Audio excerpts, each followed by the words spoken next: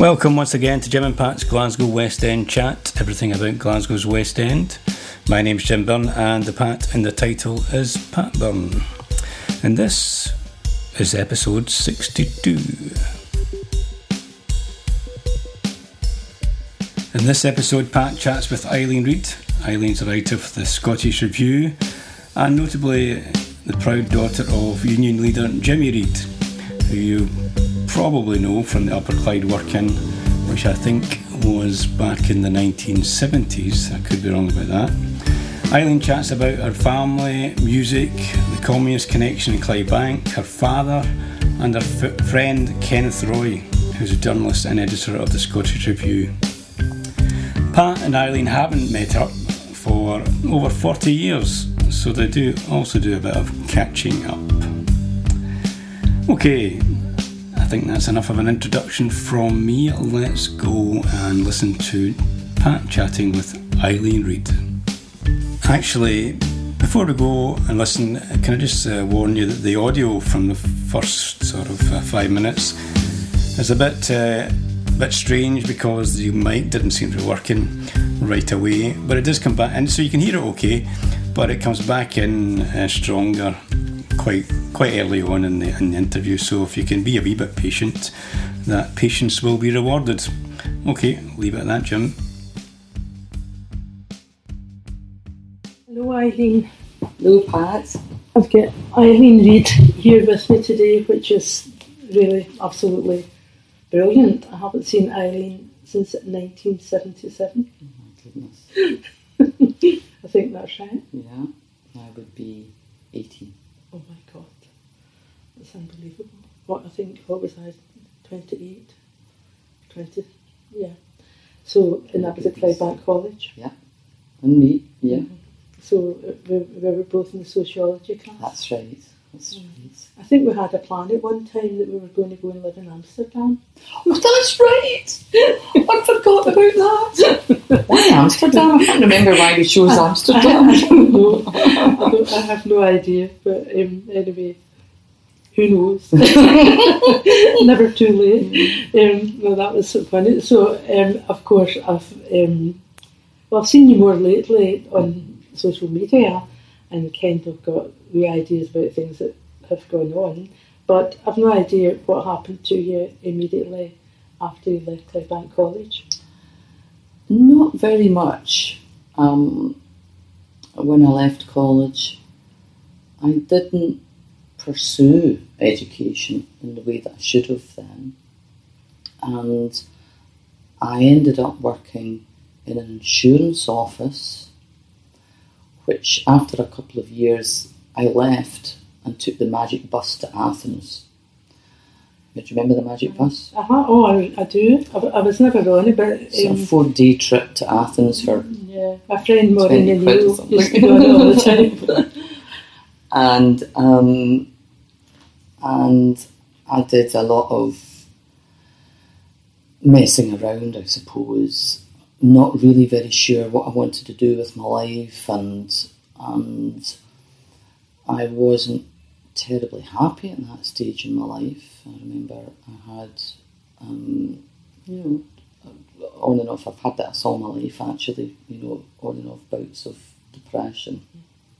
I wasn't very sure what to do with my life, and but I knew that I needed to continue with education in some way. So again, I resigned from work.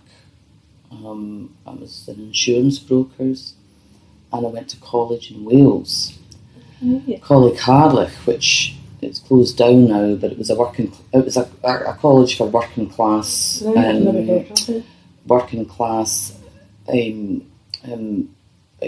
mature students. That sounds like a good idea. It was a great idea.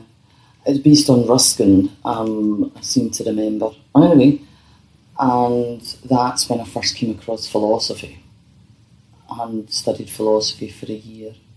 Then I transferred to Glasgow University Access course and did politics and economics.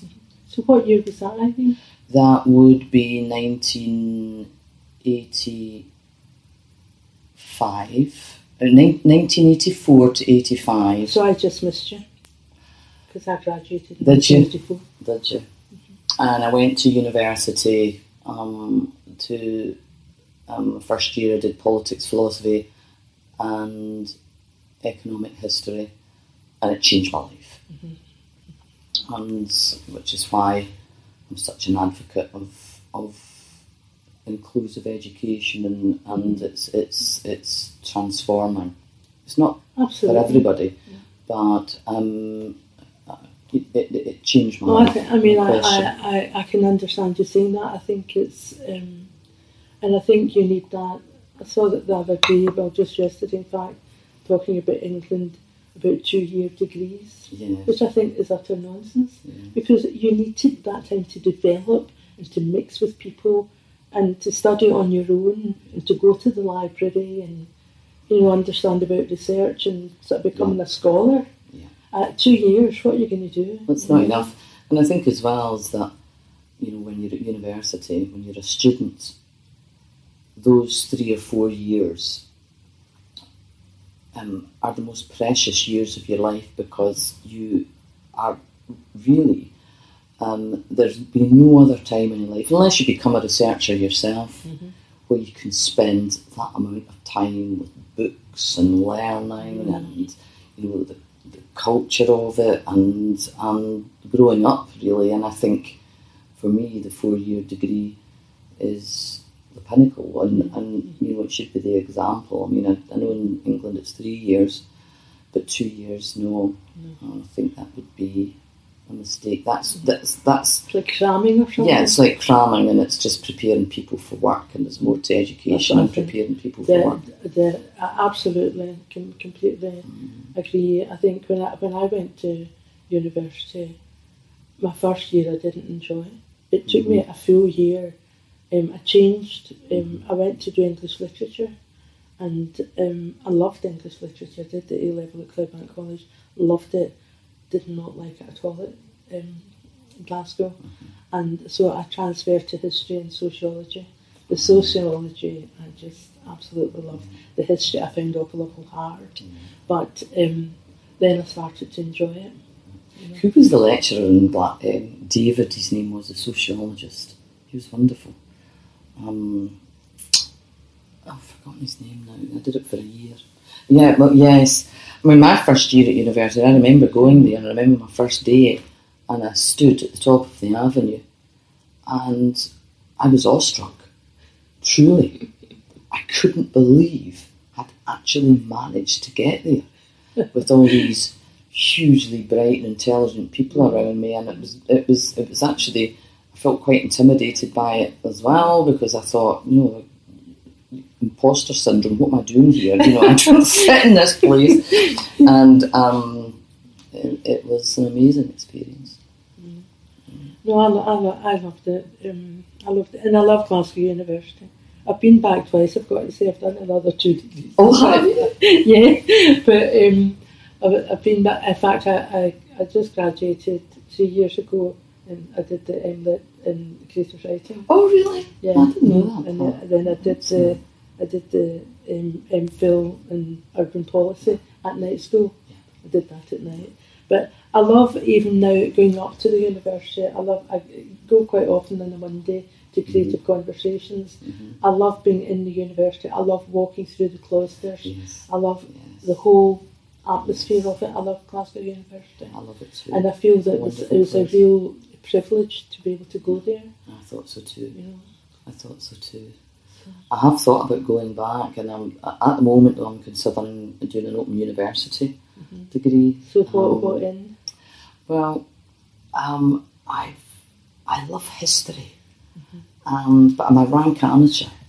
Well, I'm always very impressed by what you write. I've got to say, I mean, you bring up these names and these people, and I don't even know who that is. So I mean, you have got a lot of knowledge in history. Well, I'm a bit of a busker. Really, I dip in and out of books and articles and things that I thought, I'm going to use that. And quite often I take down a couple of notes and where I've got it from, and then I can refer back if sometimes it's not relevant. I thought about history. I've also thought about music. And given the musical talent in my family, whether I've got a talent there, I don't know. I play a bit of piano badly. I've got quite a good ear, but I've never, it's a potential that I may have had, but I've never been an opportunity to explore it, you know. It's great to try things out. Definitely. I mean, when I went to do the Lit, I hadn't been thinking about doing it at all. It was Jim kept saying to me, I was quite down. I had an awful lot of issues. You know, my brother John was in care and he had brain damage, and like there were so many issues and so many meetings and so many arguments, and I was really, really quite down. And Jim kept saying to me, you should do something for yourself. Yes. He says, do something that takes you right away from all these cares and worries. And then actually I just met one day John Dingwall. He's a music journalist, and I've known him since I worked in Clydebank. We both wrote for punk fanzines, so I decided to become a punk at the same time as my children. And I just met him for a coffee, and he had just finished the Lit, and he was talking about it so enthusiastically. I came home and said to Jim, I think I'll apply for this course.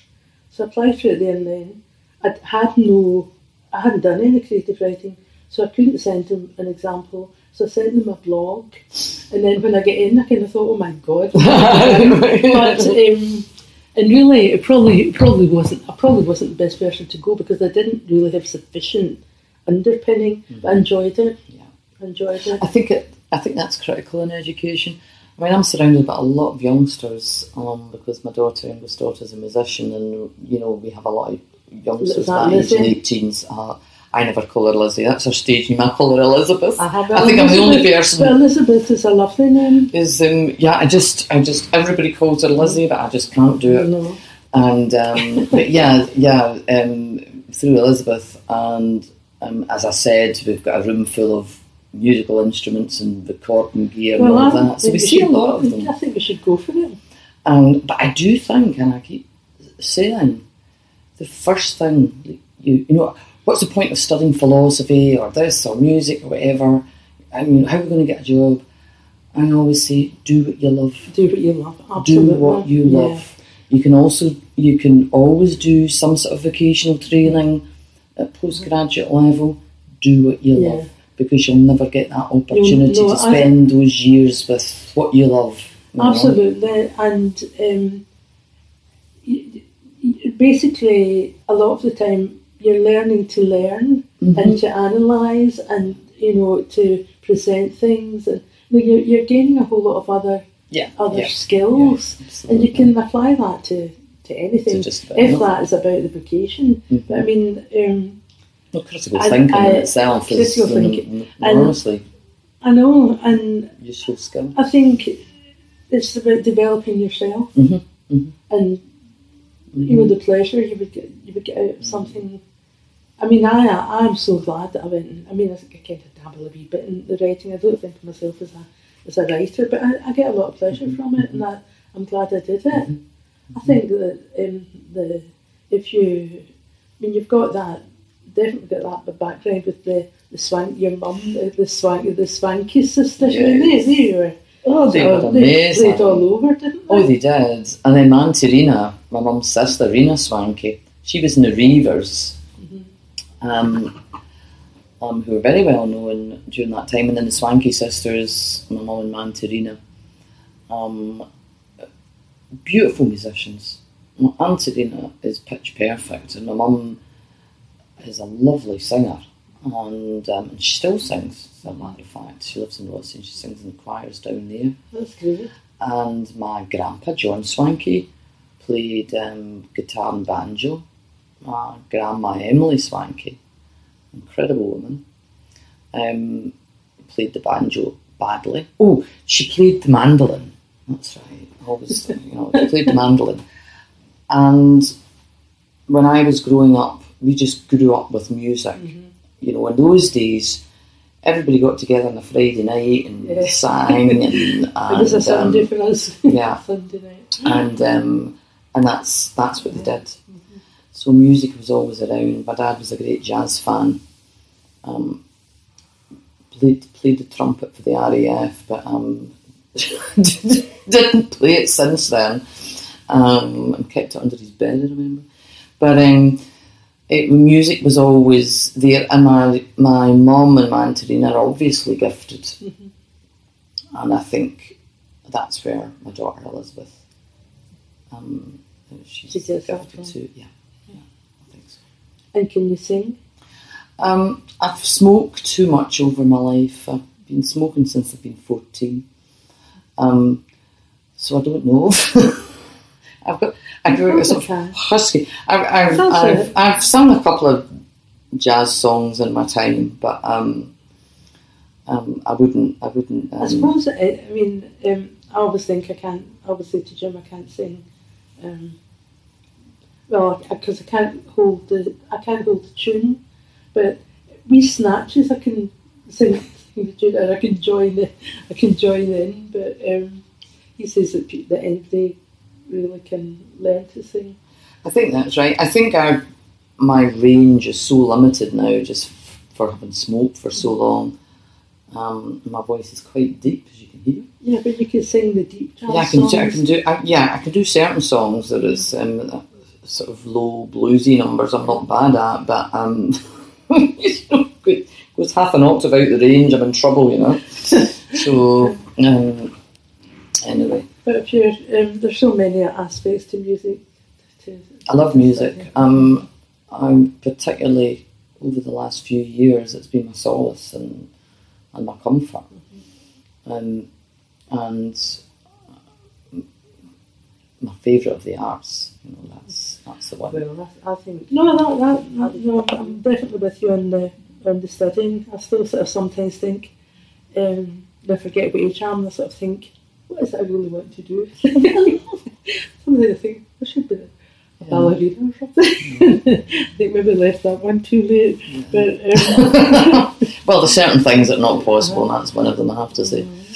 So, and then after, so when you graduated, what did you do then? I was a childminder. Right. And I have, in fact, I was saying to someone the other day, I've never planned my life. I've never had ambition in that way. I'm not knocking ambition. It's important, you know, to have some ambition. Unfortunately, I never really had it. And so I never planned anything. So I didn't know what to do. I had a philosophy and politics honours degree. I did some childminding for a while. And then I was asked to do a bit of part-time tutoring in the philosophy and politics department. And I did that for a few years, 2 or 3 years. And let me think. I had a young child. My eldest daughter was young. When I graduated, she was only 6. So, you know, there was that. There was that aspect of my life at the time. And I did some tutoring, which suited me fine because I didn't have any childcare problems, certainly. And then it was enough, you know, just to get the basic minimum for living. And then I got a part-time 1-year post in the politics department in Glasgow University. And just before that year ended, I applied and went for a job in Langside College. That was another sort of transformative decision in my life. Again, unplanned. I remember at the time, Stephen White, who was the head of the politics department, saying, "No, don't do it. Stay here. You know, you'll be a wonderful female role model for." Because even though this was the early 90s, there was, these departments were still heavily populated by men. But, I got a very, very small part-time salary, and this was a full-time job in a college, and it was at the time, and it was really quite progressive at Langside College. It was the first full-time philosophy job in Scotland outside of a university. Mm-hmm. So I was, and also it, trebled, quadrupled almost my salary that I was getting. So and then were you living in the south side then? No, I was living in the west. I was living in Scotstoun. Right. And so I got a job in Langside College, and then when I was telling you earlier, I moved to the south side. Mm-hmm. I never looked back really. But that job was a fantastic job. It was a brilliant college. And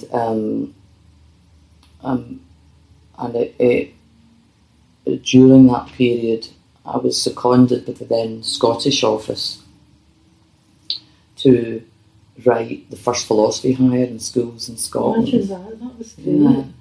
And so that was an enormous privilege actually to be asked to do that. And at that time it was higher still. The hires were being redesigned and revamped, and so I did that for about a year. So it was a great opportunity for me. Ooh. I was going to say something else about Langside College, and yes, in the college, it was a lot of adult returners. At that time, the population were suffering from the collapse of the manufacturing industry. So in my classes, my philosophy classes, I would have, plumbers and actually in one of my classes was Rosie Kane, who was the MSP. Well, I don't know her. I know her. We sort of exchanged things on Facebook. Yeah, and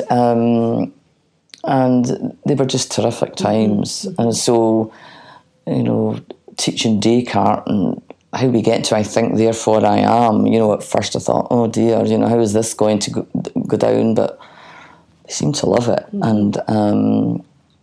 And I think, it was terrific. It was a terrific period, yeah. And then you worked in the art school as well, yeah. Didn't you? I left the college. I wanted to do something different, and I got a job as the wider access officer. Mm-hmm. At that time, the Scottish Funding Council were funding posts across HE in Scotland to try and do something about shifting the demographic in these institutions to better mirror, the demographic of Scotland. So really it was about encouraging, trying to get entry for young people characterised by disadvantage, sometimes acute disadvantage. Yeah. Just so, in fact, I put it up on my website yesterday. There's a day at the Glasgow School of Art, and it's called Routes to Glasgow School of Art from Colleges. Yeah. Yeah. One day, so that would probably be something like the sort of thing that you did. Yeah, that was what's sometimes called routes and articulation agreements. We used to call them. I don't know if they still call them that actually. They're very useful, very, very useful days these days, and these open days and seeing these routes through, for extremely encouraging. Yeah. No, and you must have been absolutely shattered with when the art school, the demise. Yeah, the building. Fires, yeah. Fires. Yeah. It is. I mean, everybody is upset, but if you've worked there, it must be colossally upsetting. It was just part of it. Was that building is just so central to the art school and to Glasgow. And I haven't actually seen it in person, but I've seen photographs of a burnt out shell, and it's very, very upsetting. I was at an event the other day in the CCA. It's just reopened, and I looked out the window. You were looking over, and all the scaffolding. It was so sad, because normally, if you'd looked out there, you'd probably stood for a while just admiring. You never got fed up with that building. It was just so wonderful. I remember the first week when I started in the art school. I remember it because it was a strike at the time. And my first day at work, first time in my life, I had to cross a picket line. Because I thought, I can't not go to work my first day. My dad. I said, Dad, I've just crossed a picket. Mind you, I seem to remember that all the boards were down because it was raining, and, it wasn't a sort of... But anyway, I remember in that building and phoning my mum and saying, Mum, you just won't believe where I am and where my office is. Mm-hmm. I just, I said, you go to the toilet and it's a feast of, the stunning beauty and awesome, and the plaster casts and the woods and the atmosphere, and I was again for the second time in my life at Glasgow Uni, and being up there the first time, it was awesome for me. Mm-hmm. It was only, I think it was only the third time I'd ever been in the building. The second time was for an interview, and the first time was to see a degree show that a friend of mine. No, it's certainly not. We go down to the degree shows in the Reid building. It's just, the students are wonderful. And also when you talk to them, I always find it dead upsetting, because so many foreign students, and most of them love Glasgow, they would love to stay here, and they can't, because they couldn't get a job earning enough to allow them to stay. Yeah. So that you're kicking out all these vastly talented, people, such wonderful people. It just seems absurd. But being in the Reid building is not like being in the old School of Art. Mm-hmm. It's just not. It's a modern building, and it just. Oh God, it's I think the students are marvellous, and I agree with that. For many students, their surroundings, as long as they've got some studio space and they can be very, very creative. The art students are amazing. Mm-hmm. They can be creative in a bus shelter if they were forced, I could not believe some of them. We've like cushion for example. Mm-hmm. I couldn't believe some of the, especially as product designers, and some of them had joint art, design and engineering degrees, with things like that. Mm-hmm. Well, I'm telling you, know that better than me. But, astonishing and all the fashion. And it's just absolutely stunning. Some of the work that's produced in that school is just stunning. Mm-hmm. It really is. Absolutely. I love those. I love those degree shows. Yeah. So. Well, I don't know what's going to happen. Hopefully, the Phoenix will rise in some way, and they'll get. Mm-hmm. They should, if they're going to get money for anything, they should get it for that building. Because when Jim Bart was just saying to me the other day, how they built the house for the art lover from Macintosh's designs. Mm-hmm. Well, surely that is the same thing. Surely they have those designs, because we were actually down at the National Library of Scotland. Mm-hmm. And they have those designs, his very first plans for that. Oh, I think so. It's all the designs are there. All the digital photographic evidence is there. The will is there. I think it's just to be a case of well, when I say who builds it, I don't mean it wouldn't be the art school, but what's going to be the structure in terms of who oversees it, and of course the big one, money, finance. It's the money. Yeah. That will be the big thing. But I hope anyway it comes to fruition. Mm-hmm. So Eileen, apart from all the things that you've done in the past, I've got to say how much I enjoy your writing. It's fabulous. I love it. In the Scottish Review, It's so enjoyable. That is a fabulous online magazine. All of it, things of interest to people in Scotland, issues, but wider cultural. Yeah. I really enjoy it so much, and I like how you'll start off with that topic, and to me, I've probably got this wrong, but to me it's almost like something that's come into your head, and you've thought, and so it's very much, it's very immediate. Yes, it is. And then you kind of go along and you're off that subject and sort of rolling on to something else, but it's got a great flow to it. Well, I try to do that. When Kenneth first asked me to take over the notebook from David Torrance, and David did a lot of travel anecdotes and I said, well, what's the format? He says, well, about 300 piece. And I said to him, Kenneth, I don't get out enough. I said, honestly, my life's not very interesting. And he said, of course it's interesting. He said, and anyway, he said, it can be your observations. And I said, let me think about it. But Kenneth was so encouraging with me, always has been, and always try to give me the confidence to write. And you go and think about it. So I thought about it for a couple of days. I had tried a couple of years ago when I was in the middle of a treatment for leukemia, and Kenneth asked me to start writing a column again. I know you can't do a weekly one, you do a fortnightly one, but I couldn't even do that because the format, 1,000 words sort of essay on one topic, I was finding too difficult. Yeah. And so anyway, this came up, I don't know, I think it was May or something. April, May. And when David Torrance left, and so I thought about it and I said, okay, I'll have a go. And so I did. And I actually quite enjoy it. Mm-hmm.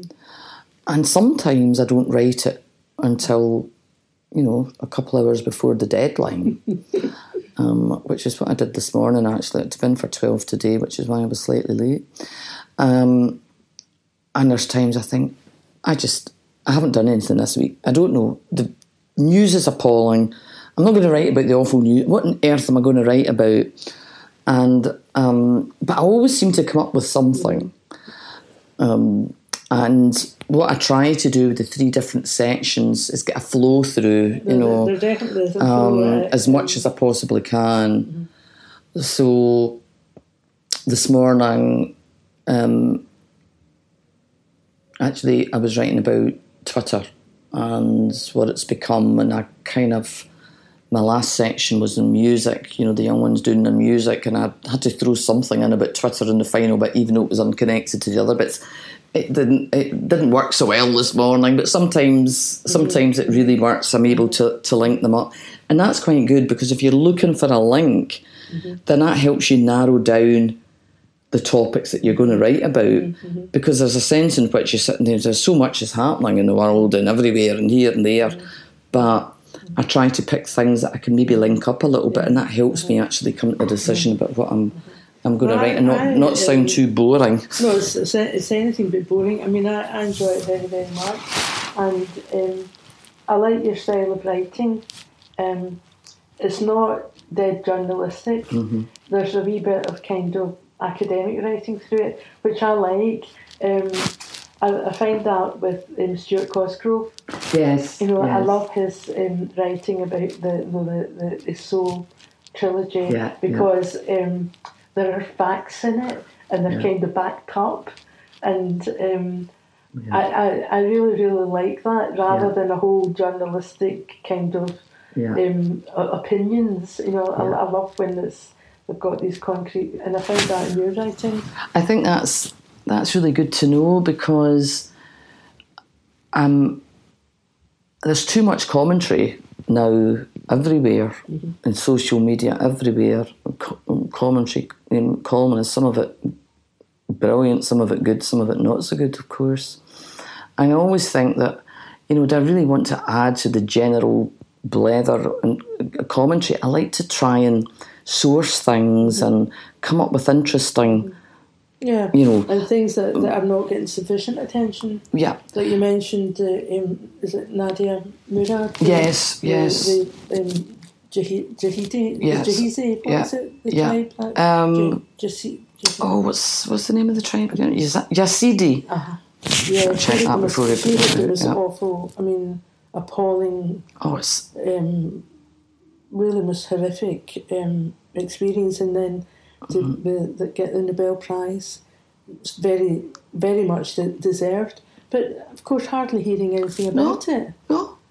So it was absolutely incredible. I mean, the only thing that I'd heard properly about the Nobel Peace Prize was that Trump and the North Korean Kim Jong-un Kim Jong-un were considered for it. And then you have women like that jointly with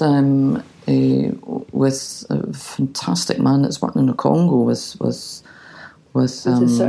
doctor who's working with the girls who've had been raped. Yeah. So I try to do that, and I try to. I wrote a column for the Herald years ago, and then I wrote for Kenneth before I kind of succumbed to illness. Did a philosophy column there as well. And my brief in the Herald and with the Scottish Review was always, we want you to do a philosophy column, but link it to something that's relevant and to people, and that was always the way that I taught it as well. Trying to bring it to life in a way that was relevant to people's lives or interesting. So I've always written that way, and I find with this notebook I can't actually. I'm still doing it, and I'm pleased to hear that you like it, Pat. That's great. I mean, I really, really enjoy it very, very, very much. And I think you're doing great with it. Thank you. Your dad would be dead proud of you. I'd like to think so. I used to come across your dad, in Clydebank, because he'd come into the pine trees sometimes. Oh yes, and yes. And then I think we actually knew. Well. I mean, of course, with the Upper Clyde, everybody knew him, and then it was fabulous when he was rector. That amazing speech he gave, so everybody knew him then. But we knew of him, and I'm sure we must have met him sometime, because our upstairs neighbours were John and Netta Smith. Oh, for goodness sake! Yeah, Jock. And also, Uncle Jock used to call him. And also, my dad, his oldest brother, he was Jock as well, Jock Young. He was married to Finn the Hart's sister. So there was this communist connection in Clydebank and Uncle Patrick. Netta and John Smith were lovely neighbours. Oh, yes. She was a delight, and then... Was that after Jock was a janitor in Eden Barnett School? Was that yes. And Harold and Yvonne, that was their children. So we were I was kind of friendly with Yvonne, but they were so kind to us because there were 7 of us, and always at Christmas time, and Christmas Eve, Nettie used to come down with all these like small things, all these things to get wrapped up for stockings, and they were the nicest. I mean, I was friendly with Netta for years and years. I used to go and visit her in Hardgate, long after John had died. But Finn the Hart and John Smith, they used to be about our house at times, and was Arthur Henderson? Oh yes, Arnold Henderson. Yeah. And I'm sure your dad would have been there sometimes too. Oh yeah, because they were very much a group. Yeah. So we we definitely knew. You probably weren't paying that much attention, though. You a whole lot of other stuff going on, but always knew who he was. Apart from. Prior to the UCS, so that was, but it must be.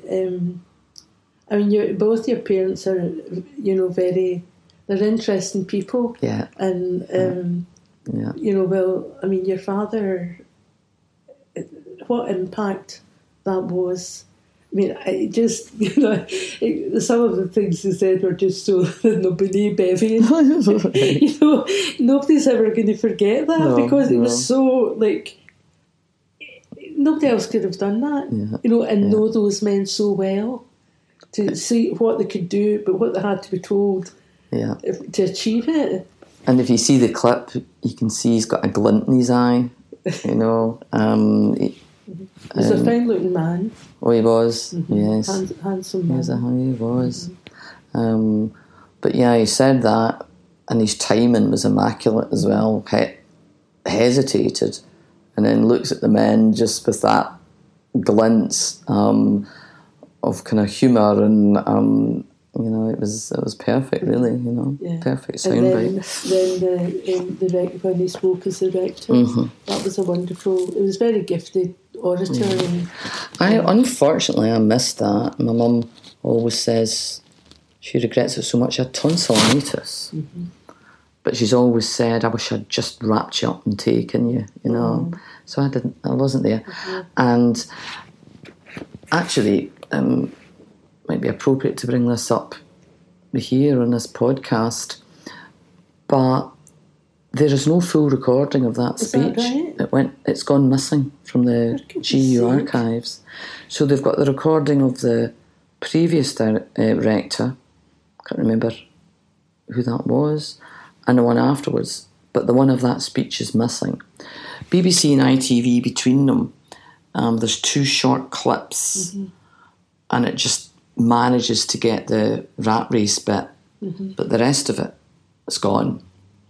But we know out there's a video of that somewhere in Scotland.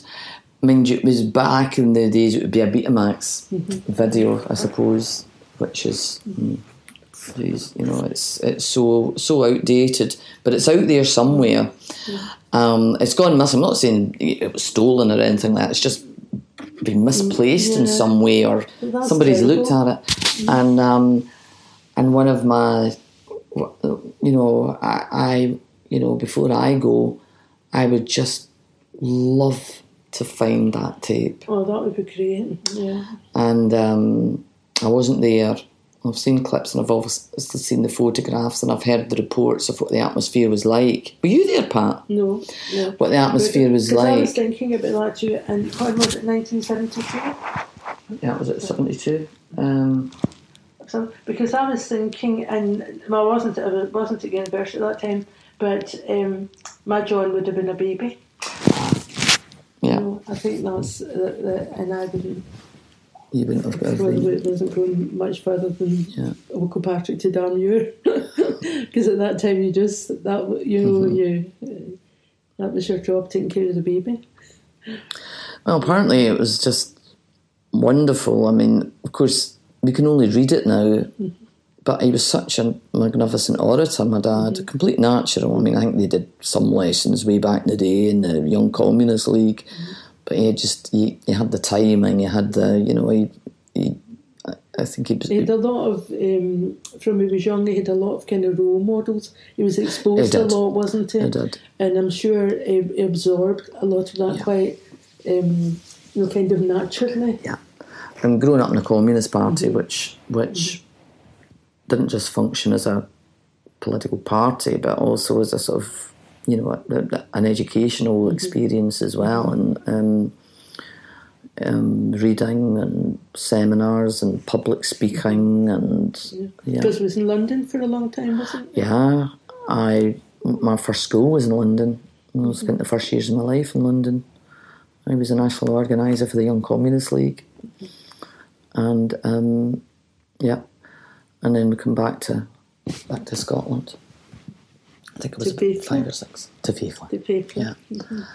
And my dad worked for the Communist Party full time, and then went to the shipyards.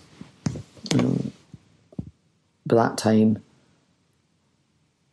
I'm not quite sure about this, but there was 3 of us, and I think I remember that he felt that he had to work and get a decent enough salary to, at that point. But it's certainly, I mean, it was astonishing. The impact was, Yeah. That's was a sort of iconic time, really, wasn't it? So it's a lost era, Pat, absolutely. Clydebank has never seen a place change more than Clydebank. It's quite sad, the kind of highlight now is the shopping centre. Yeah, I know. It was... all these post-industrial areas, it's sad, isn't it? I know. When you look at the old photographs, of the yard of John Brown's and these great hulks kind of blocking out the sun over, Dumbarton Road. That's right. And the place swarming with men in their dungarees. Exactly. And all those shops, before shopping centres and Woolies, and what was the bar across the... Seven Seas? No. Oh, it began with a C. It's gone. Road? No, it was right across the road from the yard. What was the name of it? Anyway, it was all these sorts of, and it was the town was full of life. It was absolutely jumping. And energy. I mean, I worked for a time before I went to Clydebank College. I worked in John Brown Offshore.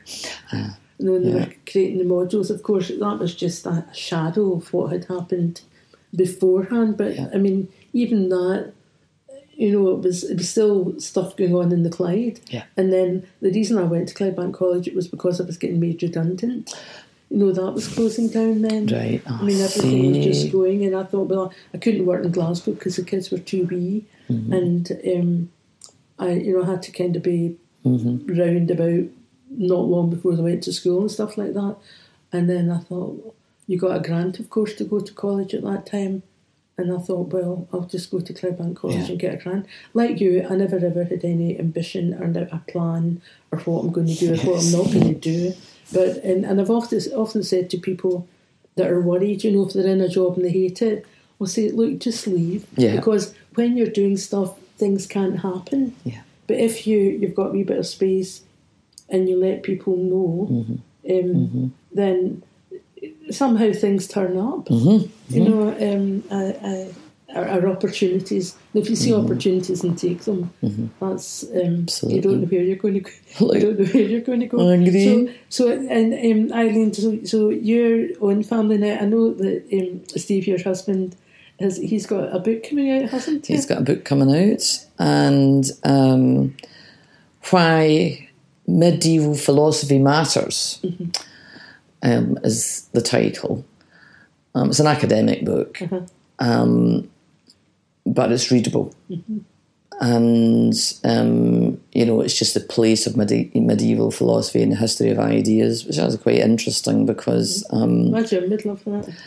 Because a lot of the ideas then we're still working with now, and it's fascinating to see the roots and the link. That's his third book in this area. He works in Oxford Brookes University. He's a reader there.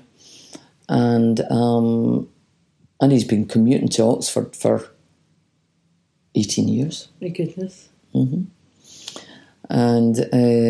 we've got into the flow of it now and the habit of it, but he's Canadian. I didn't realise that. Yeah, he's Canadian. I met him at Glasgow University. So there's another wonderful consequence of going back to education in my mid-20s. So whereabouts in Canada does he come from? He comes from Ontario, Hamilton, just outside of Hamilton. It's not far Vancouver. His family spread between Toronto area, Ontario and Vancouver. But he was he actually spent most of his young life in Zaire. Right, imagine that. His father was a gynaecologist, a missionary doctor. Right. His grandfather was Tom Allen, the preacher, the big, the minister Tom Allen, who we've never met because poor Tom died when Steve's mum was pregnant with her. But he was an amazing character as well, by all accounts. He's not religious, but he comes from quite a religious family. So I met him at Glasgow University at a seminar. That's amazing.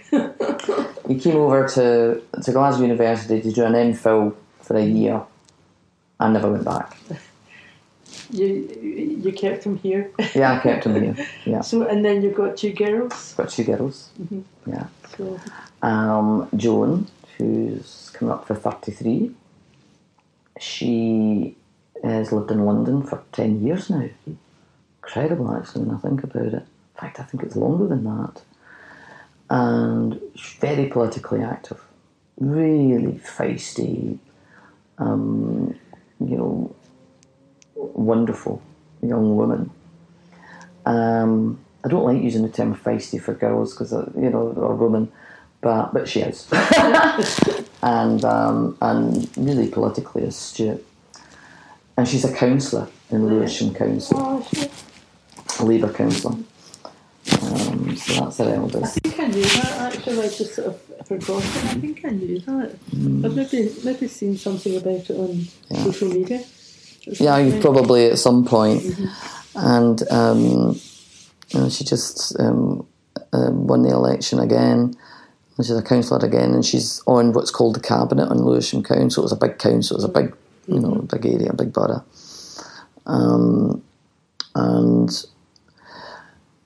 And it's strange, actually, because where she lives, in her previous place in Lewisham, is just round the corner from where I was brought up. That's funny. It's uncanny, isn't it?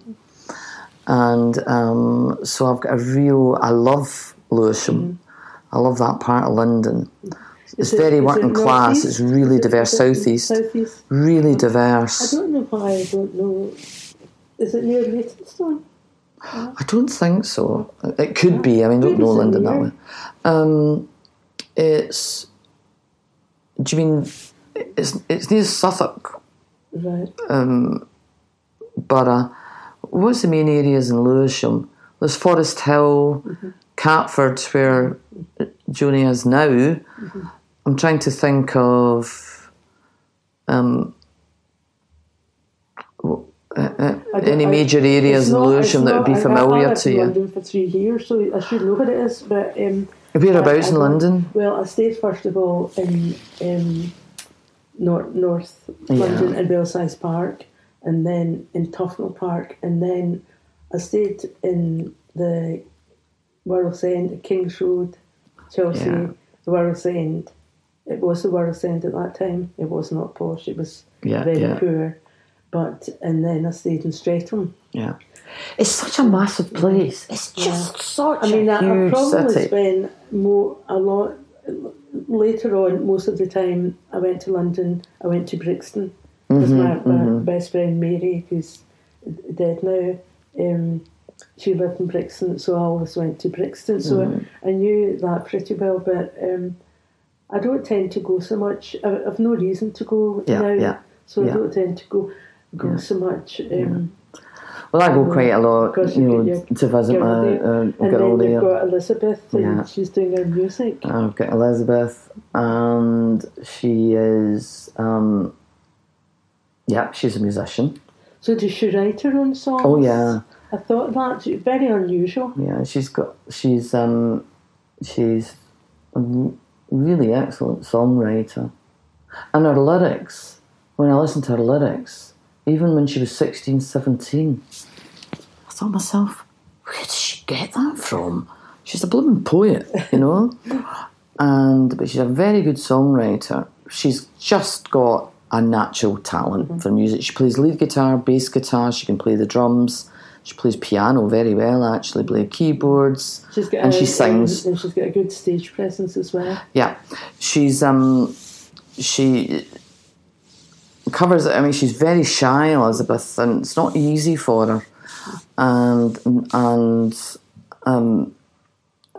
we can have some battles before she goes on there, trying to calm her down. Let me know when she's on, and we'll come along. She's playing Celtic Connections next year, so I'll let you know the exact date of that that's part. Good. Smashing. And come along. And I can promote anything on the site as well. Yeah, she was played the Resonate the other night in the Barra's Art and Design, and her band are fantastic. That's you know, great. and they're all, none of them are over 21. They're all, That's fabulous. you know, a lead guitarist's 19. I think it might be 20 now, actually. Very talented, and it's well, for me, it's you've got great to be fun. so proud of both of them. Yes, I am. They're very, very different, and but extremely close. There's a big age gap, it's 12 years between them, 11 and a half years. I didn't have Elizabeth until I was 38. They are, I'm immensely proud of both of them. Well, that's so great. immensely proud. I bet they're proud of you too. And their daddy. Oh, certainly. I think the last few years has been difficult for them because of my health. Do you know? I don't know. I think they probably, they probably are. No doubt about it. I'm certainly very central to their both of their lives. At least I like to think I am. And no, I'm very, very proud of them. Yeah, I just like to think, yeah, you definitely are. So, but gosh, no, I'm so pleased to see you. It's great, and we'll get along to one of the gigs. I would love that. Oh yes, I would enjoy that too. She doesn't do very many gigs, but it is increasing now. As her confidence grows. She's going to London for writing workshops with a producer down there in December, and it's great because she can stay with her big sister. So we've there's no accommodation needed. That's so she's coming on. That's good. Well, and we'll see what happens with you and your music too. Oh yes, follow that through. Yes, if I follow that through, it would be great. So, is there anything else? I thought you were going to ask me about Kenneth. I was. I'm glad you said that because you brought him up. Yeah. Kenneth Roy, who was the editor of the Scottish Review. So, another, absolutely brilliant writer. I've never read anything, because he died not so long ago, about him writing when he knew he was dying.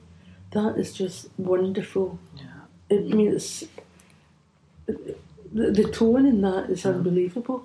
It's just... and the way he speaks about the doctors and but you must have been devastated, Eileen. Absolutely. I heard they repeated an interview with Isabel Fraser on Good Morning Scotland on Sunday morning, I think it was, just to hear his voice, and it hit me again. It was just a terrible loss. He wasn't ill for very long, was he? No, I don't think so. I knew there was something wrong, but I didn't for 1 minute. Kenneth's a very private man, always has been. I've known him for so long, I can't remember when I met him, and he's been in and around, with my dad for years and years. I knew there was something wrong. I knew someone wasn't very well, but it wasn't clear to me who it was, and I didn't want to interfere or ask too many questions, which I bitterly regret now, because I realised when he was telling me that someone was ill, he was talking about himself. And then Ella contacted me. It was the deputy editor, is now the editor, and said that stomach cancer, and it was inoperable, and it was terminal. And it was a terrible shock. It was, not only is it a terrible shock to lose someone I was so close to, but also as an editor, but also as a journalist. His style and his writing and his investigative prowess, when he gets a bit between his teeth about an issue, then he'll run it down until he gets to where he wants with it. And actually, I should have said something about that because I was writing about investigative journalism this morning, but I should have mentioned Kenneth, and I'll come to think of it. But for me, it's kind of the end of an era too with Kenneth's death. He's just such a huge loss, not just as a close friend to me, close friend to the family, but a real loss to Scottish culture and journalism. He was another one. He was another one. Yeah. These people really, it's like their job is, it's like an obsession almost. Yes. Important. What they want to put out there. Yeah. Kenneth was tenacious, and he was also an incredibly sensitive man. The man I knew, and the obituary and what he wrote before he died was for me. It was just heartbreaking. It was heartbreaking. I mean, it must be. Obviously, I've never met him or anything. I didn't know him, but I mean, I find it very, very moving. So for somebody when they're so close and kind of, he kind of took you under his wing a lot, didn't he? Oh, he did. So, he took me under his wing. He encouraged me, gave me confidence. Well, it's wonderful that he was in your life. Yes. Yes. Because you don't. How many people are there out there like that? No. I read again actually last night the piece he wrote. When he didn't know what to do with himself, when he was so ill, he just didn't know. And then he said that he was born with the gift of writing. Yes. And I thought that was a lovely thing to say. Yes. And in a way, it could sound like boastful, but in a way it's so humble, isn't it? Yes. To think I was born with this gift, not like, oh, I'm terrific. But just like this was something that was given to me. Yeah. I thought that was a really important thing to say. Yeah, I think it was very important, and he would also recognise it in other writers, and wasn't slow in making it, encouraging other people, and he was a marvellous man. He was tenacious and, but at the same time, sensitive, and he. he could rub people up the wrong way, there's no question about that, but then, that's Kenneth, Anyway, he created the Scottish Review, is that right? He's the founder. Well, that's still going to go on. That's going to continue. So what he's done with that and with people like yourself, that's... Yeah. That's not gone with him. That's still going to continue. But it was and these Young Scots programme. He did a lot of work with young people. That's not commonly known. And my dad would work with him on that too before he died.